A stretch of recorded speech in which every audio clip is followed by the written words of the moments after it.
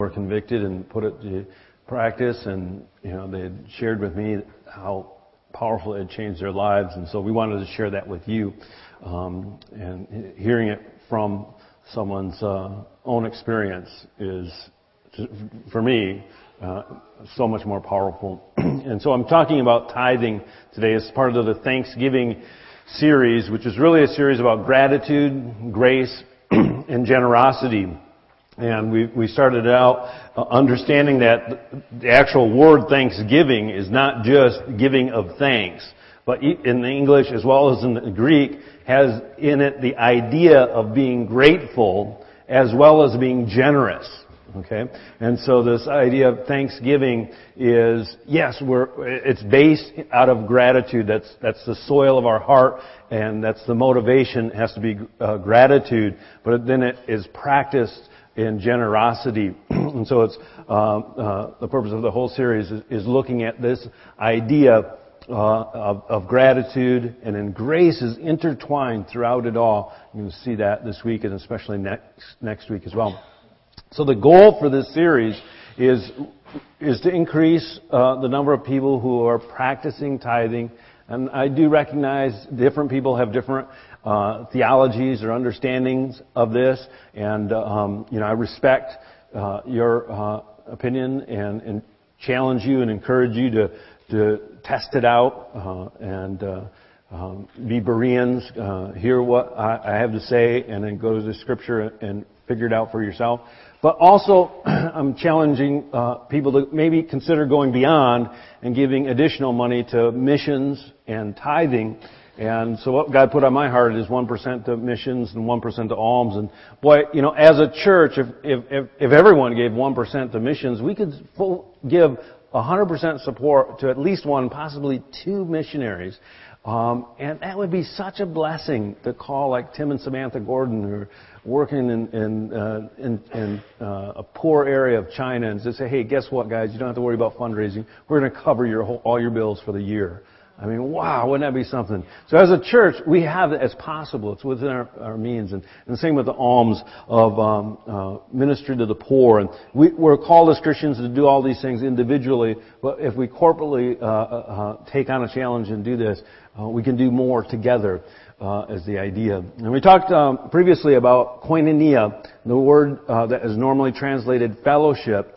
And, everybody has their own definition for this word fellowship, but the biblical idea of fellowship, we can learn by studying how it was used in the original language, included three basic ideas. One is participation, so you're actively involved, you're participating in the group. You're not just a spectator, you're participating. And the second is intimacy, in that there's real relationship with the others in the group. And so, again, it goes beyond just showing up, but you're investing your life and emotionally into the group and with others. And the third aspect of fellowship is contribution. And it literally means a financial investment. So you're invested financially, you're invested emotionally through intimacy, and you're invested in your time and talents through participation. And that's what it means when the Bible uses the term fellowship throughout the New Testament. But today I'm going to be talking about tithe. And so what is this thing called the tithe? And the word tithe simply means 1/10. Alright? 10%. That's what it means. It doesn't mean generic giving to church. It doesn't mean giving to charities. It doesn't mean giving, whatever you happen to have in your pocket. It means 10%. And so, it's fine to give to charities. It's good to give to church. But when the Bible talks about a tithe, it's talking about 10%. All right? And because that's what the word means. All right? And it's based on an Old Testament law that we find where God clearly talks about the tithe in Leviticus chapter 27. 1/10 of the produce of the land, whether grain from the fields or fruit from the trees, belongs to the Lord and must be set apart to Him as holy. Wow. So that makes it very significant. If you want to buy back the Lord's 10th of the grain or the fruit, you must pay its value plus 20%. So in other words, if they wanted to keep their apples and give money instead, they could do that. for whatever reason, if they wanted to keep that produce, like it was really good apples this season. They actually had to kick in an extra 20%. Count off, it continues on, count off every 10th animal from your herds and flocks and set them apart for the Lord as holy.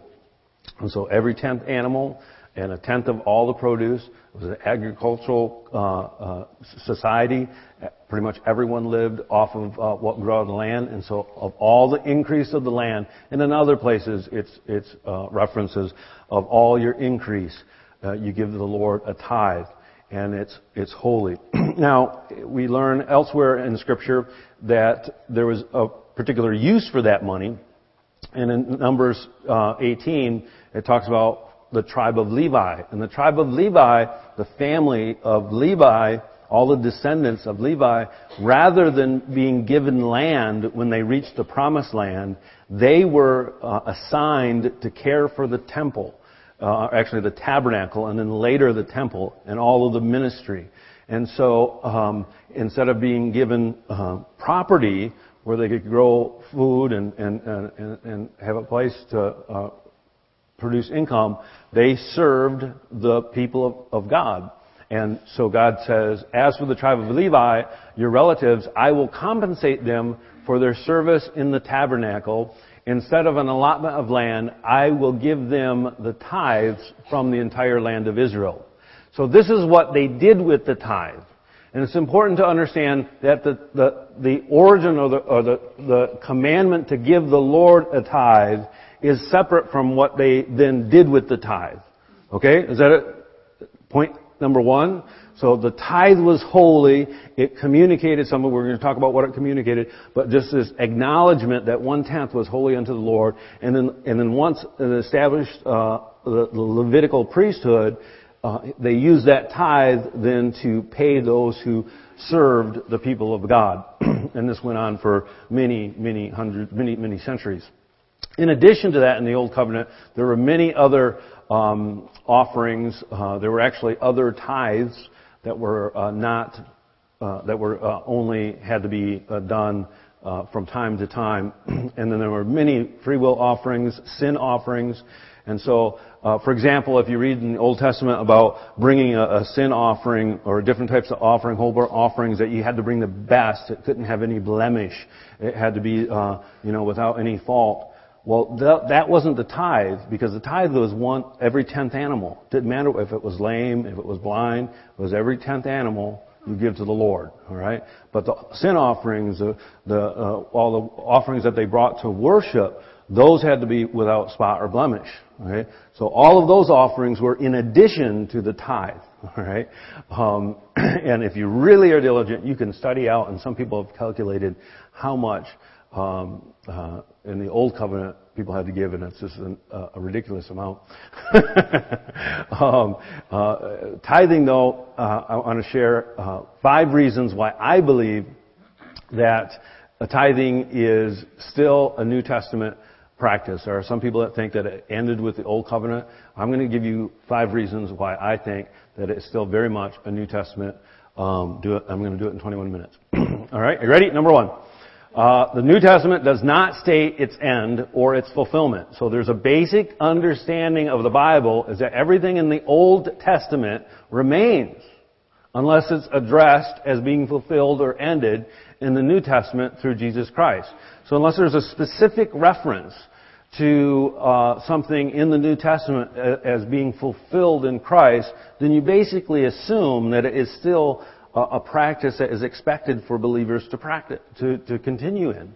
And then you have to step back and say, well, how can I do that law or that commandment or that principle in our culture, in our day? And that's part of understanding and applying the Bible in a proper way. And how can I do that in a way that reflects Christ as King and not just under the law? But the simple truth is the idea that the New Covenant somehow just erased everything in the Old Testament is a misunderstanding of the Bible. We understand the Old Testament by having the New Testament. It opens it up, and that the New Testament and Old Testament is one continuous story.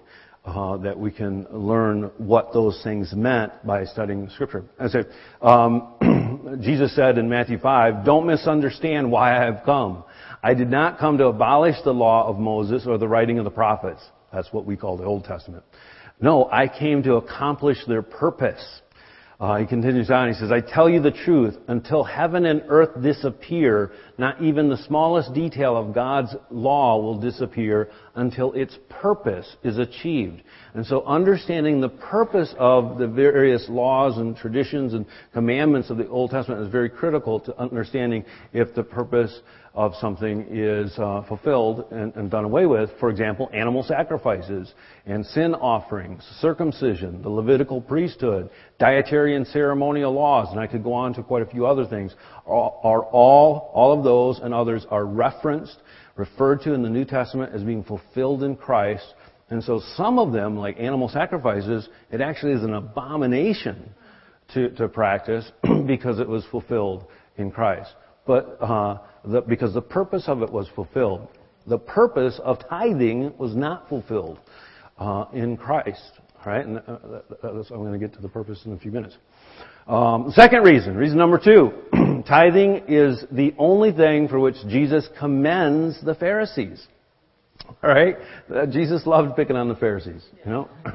Maybe I should come up with a group I can pick on. No, he didn't just pick on them. He loved them. But, for example, he says in Matthew 23:23, it says, "What sorrow awaits you, teachers of religious law, and you Pharisees, you hypocrites?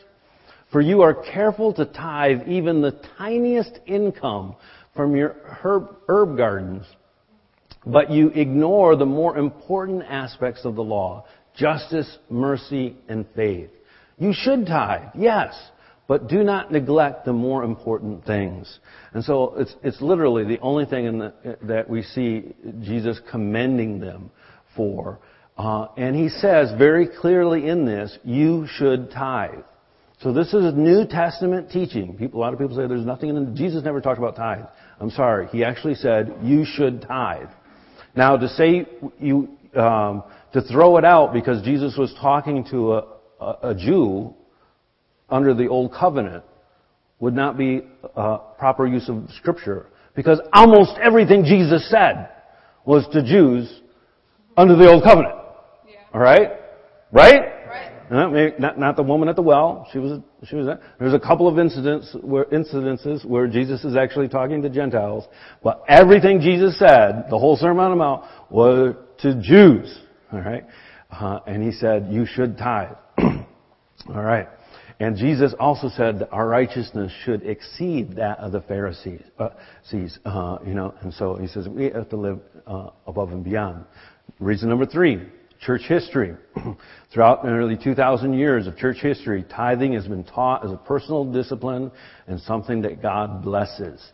It's the only legitimate source of financing the kingdom of God. And the reason I put legitimate is because throughout history there have been many illegitimate ways of people have practiced to fund the churches and to fund the kingdom of God, and they always end up with a bad result. For example, some churches in certain cultures will take large sums of money from wealthy individuals, and because the wealthy individuals think that somehow that compensates for their sinful behaviors. And the church at one point actually got to the point where they were teaching that. And the whole Reformation, that was one of the things that Luther was appalled by, was that people were paying indulgences. That's an illegitimate way to raise money for the church. To say if you give us $100, you can have your sins forgiven. No, your sins are forgiven through the blood of Christ. It has nothing to do with your money. All right? And then also churches colluding with governments for finances always ends up causing tyranny. And so tithe, which is individuals giving of the increase out of gratitude, is the legitimate way that churches and the kingdom is to be financed. Throughout history, you can find examples of sects, groups of the church and they can be real Christian groups or individuals that reject the idea of tithing. And so, yes, you can find historical examples of different portions of Christianity that reject this idea, but you can find examples of Christianity that reject every idea. All right? There's portions of Christianity that reject the idea of the Trinity. Okay? There's portions of Christianity that reject, almost every aspect of the Christian living. So just the fact that you can find a segment of Christianity that has rejected it doesn't mean that it's biblical, that they've rejected it. The mass of evidence throughout the centuries is that churches have practiced this and taught this for almost 2,000 years nonstop. In the early church, it is referenced in the New Testament. Some people say, well, it's barely mentioned. It's only mentioned a few places. Actually, baptism is only mentioned a few places, but we won't go there. I think it's partly because we have to remember that for the first 2 or 3 decades of the church was founded in Jerusalem, and so it was just the cultural norm. Everyone tithed. And they knew that it had been driven into them culturally for literally almost 2,000 years that 10% belonged to the Lord. And so the initial church was comprised mostly of, for the first 20 to 30 years, almost entirely of converted Jews, and so they practiced this as a matter of culture. And the Pharisees distinguished themselves not by tithing, but by taking tithing to the extreme and boasting about it and ignoring the more important aspects of the law. And so we have another reference in an early church in Paul's letter to the Corinthians. He says, "Do you not know that those who minister to the holy things eat of the holy..." Do you not know that those who minister the holy things eat of the things of the temple, and those who serve at the altar partake of the offerings of the altar? Even so, the Lord has commanded," what's he saying? Is that commanded? "That those who preach the gospel should live from the gospel." So here we have a New Testament teaching explaining to us that just like the old priesthood received their livelihood from the offerings, New Testament preachers of the gospel should receive their livelihood from offerings. All right. In fact, it's a command. All right. So, this here connects in the New Testament the practices of the Old Testament to New Testament ministry. This is a link. It helps us understand all those things in the Old Testament. Yeah, that's what I just said right there. It's a key that gives us an understanding of how those Old Testament commandments concerning offerings and the priest being able to take different portions and the tithe, how all of that now is worked out in the new covenant. That's one reference I'm going to talk a little more, quite a bit more, because this is the main reason, number 4, is why I believe tithing is still relevant for today. And that's the purpose of tithing. What is the purpose of tithing? Okay. Tithing is the evidence of covenant relationship. Right? It's the evidence, it's the demonstration, maybe would be a better term, of a covenantal relationship.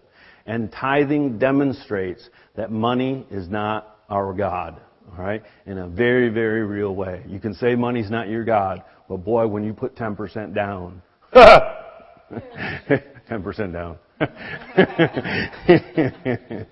it proves it. Okay, another biblical principle to understand Scripture is the first mention rule, the rule of first mention. And so, in order to understand what the Bible teaches about any subject, bless you, it's very important to find the first place in Scripture where that's mentioned, because that gives you the template from which the rest is built on. And so the first mention of tithe is in Genesis 14. It's a story. Let's just read about it. It says, "And the king of Sodom went out to meet him," and that would be Abraham, "at the valley of Shaveh," that is the King's Valley, "after his return from the defeat of Shad, and the kings who were with him. Then Melchizedek, king of Salem, brought out bread and wine. He was priest of the Most High God.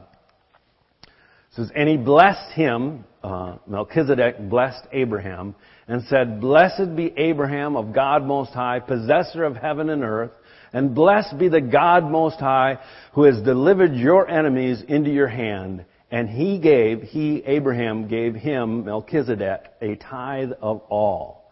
Now the king of Sodom said to Abraham, Give me the persons, and you can take the goods for yourself. But Abraham said to the king of Sodom, I have raised my hand to the Lord, God Most High, the possessor of heaven and earth, that I will take nothing from a thread to a sandal strap, and that I will not take anything that is yours, lest you should say, I have made Abram rich, except only what the young men have eaten, and the portion of the men who went with me, Aner and Eshcol and Mamre. let them have their portion. Okay, so this happened 430 years before Moses, the whole story with Moses and the Exodus. This happened between Abraham, who God gave the promise that he would bring a salvation to the whole world through Abraham's descendants. And you have three kings here. You have King Melchizedek, Abraham, who is, referenced here as a king of his tribe, that became the Hebrews, and the king of Sodom. And in this story, what we want to look at is what differentiates Abraham from the king of Sodom. And so we have Melchizedek, who is the king of Salem, and most scholars think that was referring to the city which eventually became Jerusalem. In the ancient days, it was called Salem. And so here's the king of Jerusalem, and he brings bread and wine, and it says he's the priest of the Most High God, and he blesses Abraham. And then you have Abraham's response is that Abraham's relationship with Melchizedek is demonstrated by what he does. He gives a tithe to Melchizedek, and he receives a blessing.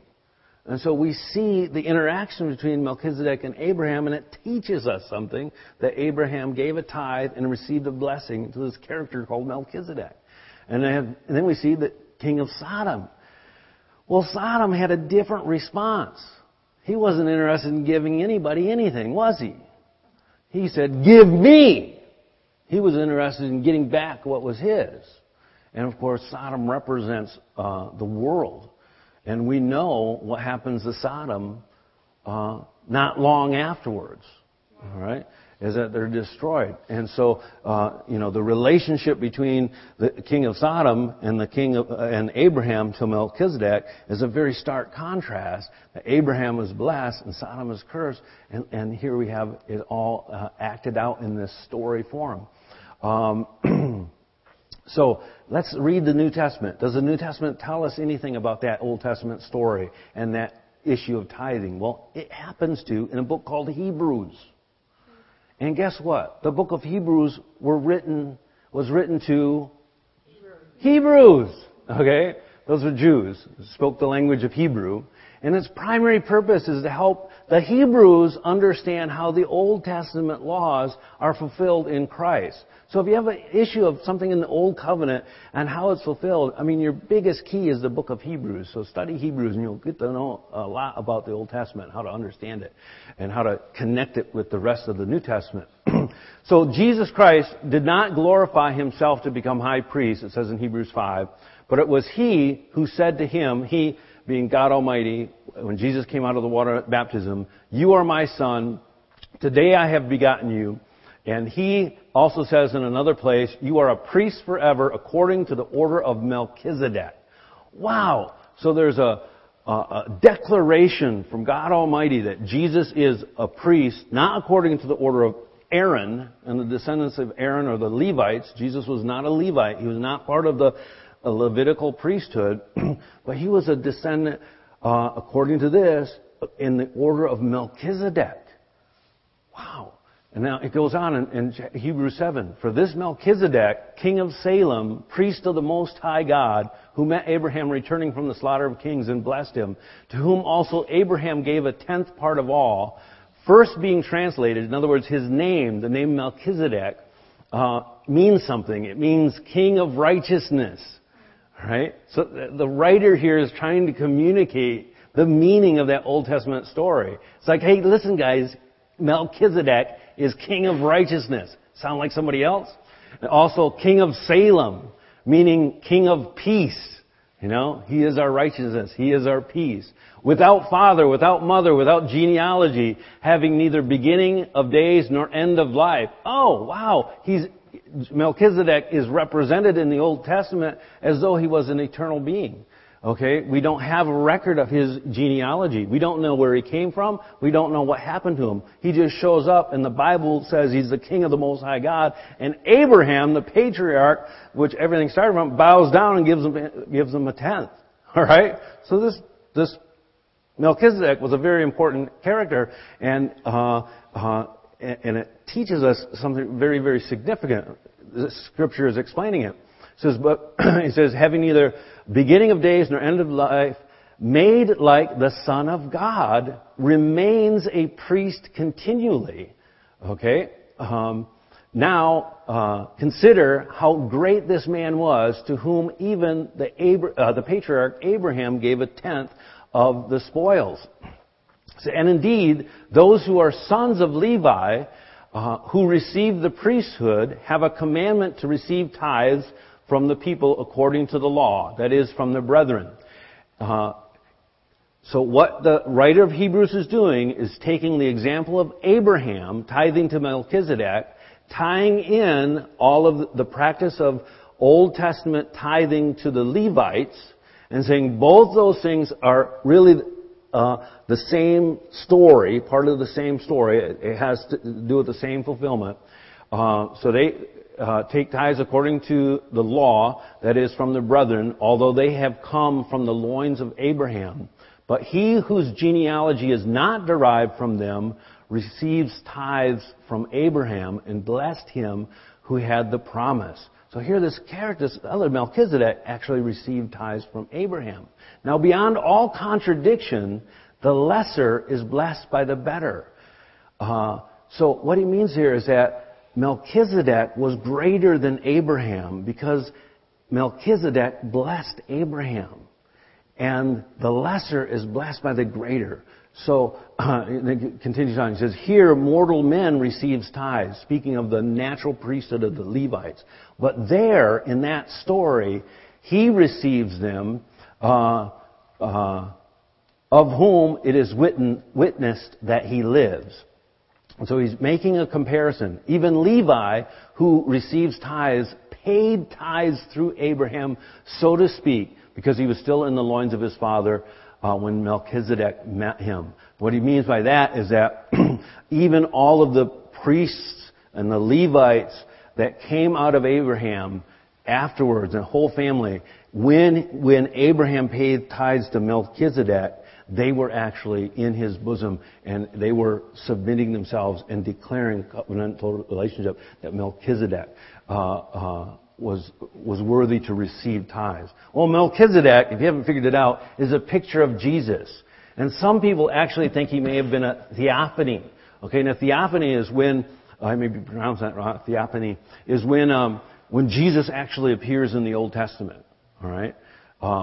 And there's a debate whether or not Melchizedek was Jesus himself showing up, or whether it's just a representation of Jesus to teach us these truths. Either one's, it's equally true. Does that make sense? Okay? That's how significant it was. That's how clear a picture Melchizedek is Jesus, or represents Jesus. And so we see how Abraham interacted with Melchizedek. It teaches us how we are to interact with Jesus. And God uses in this passage the practice of tithing as a means to teach that Jesus has now replaced the entire Old Testament Levitical priesthood. So this may be getting kind of deep theologically, and thinking this through. Because most people just talk about tithing as, if you tithe, you'll be blessed. And that's true, but that's not good enough for me. And so, really, I'm serious. I'm like, there's got to be a deeper reason. And this is the purpose of tithing, is explained in this story. God uses this story to show that all of those Levites actually paid tithes through Abraham to Melchizedek, who is Jesus. So it means that the whole Old Testament practice is pointing to Jesus. It doesn't teach us, this passage doesn't teach us that tithing is no longer a New Testament practice. It actually teaches that the whole Old Testament tithes were ultimately being given to Jesus through Abraham when he tithed to Melchizedek. Does it mean it gives us the understanding of what that really meant? That Old Testament practice of tithing was a signpost, okay, pointing to something bigger. It was foreshadowed in Abraham's interaction with Melchizedek. It was a foreshadowing all through their priesthood of something that was bigger. And what was bigger was Jesus Christ coming and the establishment of the kingdom of God. Okay, and tithing is one way that the interaction works in the spiritual fulfillment. So as Abraham gave a tithe to Melchizedek and received bread and wine and blessing, does that sound familiar? Yeah. You know, we as spiritual children of Abraham, through faith, give our tithes to Jesus and receive bread, the body of our Lord, and wine when we take communion, and receive blessing of new life. I mean, I don't know of any other Old Testament picture as clear as this, the King of righteousness, the King of peace coming and giving bread and wine to the Father of faith. All right? And the response of the Father of faith was to give a tithe. So what we see here is tithing is an expression of the covenant relationship between Abraham and Melchizedek, and it's expression of the covenant relationship that we are in with Christ. So why is this so significant? Listen, in the first century, this really shook people up. It's still shaking people up. People get nervous when you talk about money. And I think it helps if you understand the reason, the purpose. It says the reason this is significant is because the priesthood of Christ is greater than the priesthood of Levi and Aaron. And the law of Christ is greater than the law of Moses. And Christ is greater than Abraham. All right? And these truths were declared very, very blatantly by the early believers when they would give their tithe not to the synagogue and the Jewish leaders, but to the apostles. All right? Now, we don't have that in our culture. All right? But in that culture, if you read the Bible from the historical perspective that what was happening, it was radical to the point where people like Saul were killing Christians. All right? Because of this. All right? It was a way to demonstrate who is Lord of their lives. And according to this passage, it's Jesus who receives our tithes. That's why Hebrews is talking about tithes and how it all relates. So how do you tithe to Jesus? Give to the church. The church is the body of Christ, right? Yeah. All right? So when you give your tithes to the church, you are giving to Christ. Where do you receive bread and wine? Where do you celebrate communion? That's where you should tithe. All right? That's why I don't believe it's appropriate to give your tithe to some TV ministry. You know, it's fine to support Christian ministries with offerings, but even if you give 10% of your offering to some ministry that does good work, that's not tithe. Because it's not fulfilling the purpose. It's not according to what the Bible says. You're just giving a 10% offering and you may be neglecting your tithe. Does that make sense? All right? Because it's tied in with this idea of koinonia. This I could talk a lot more about how this creates accountability as well as fosters relationship. But the whole idea behind it is that it's an expression of our unity. It's an expression of our covenant relationship with the Lord Jesus Christ, and that's all experienced in a church setting, in a congregation, in a group of people joined together because of their faith. Last reason, got to close with this. And this is what most people only talk about, is that it opens up heaven. You can read about it in Malachi 3. It says, bring all the tithes into the storehouse so there will be enough food in my temple. If you do, says the Lord of heaven's armies, I will open the windows of heaven for you. I will pour out a blessing so great you won't have enough room to take it in. Try it. Put me to the test. And so another reason is that God will bless you supernaturally. If you are obedient in this way. God bless. Tori has some announcements. All right. Well, in just a moment, we are going to give you an opportunity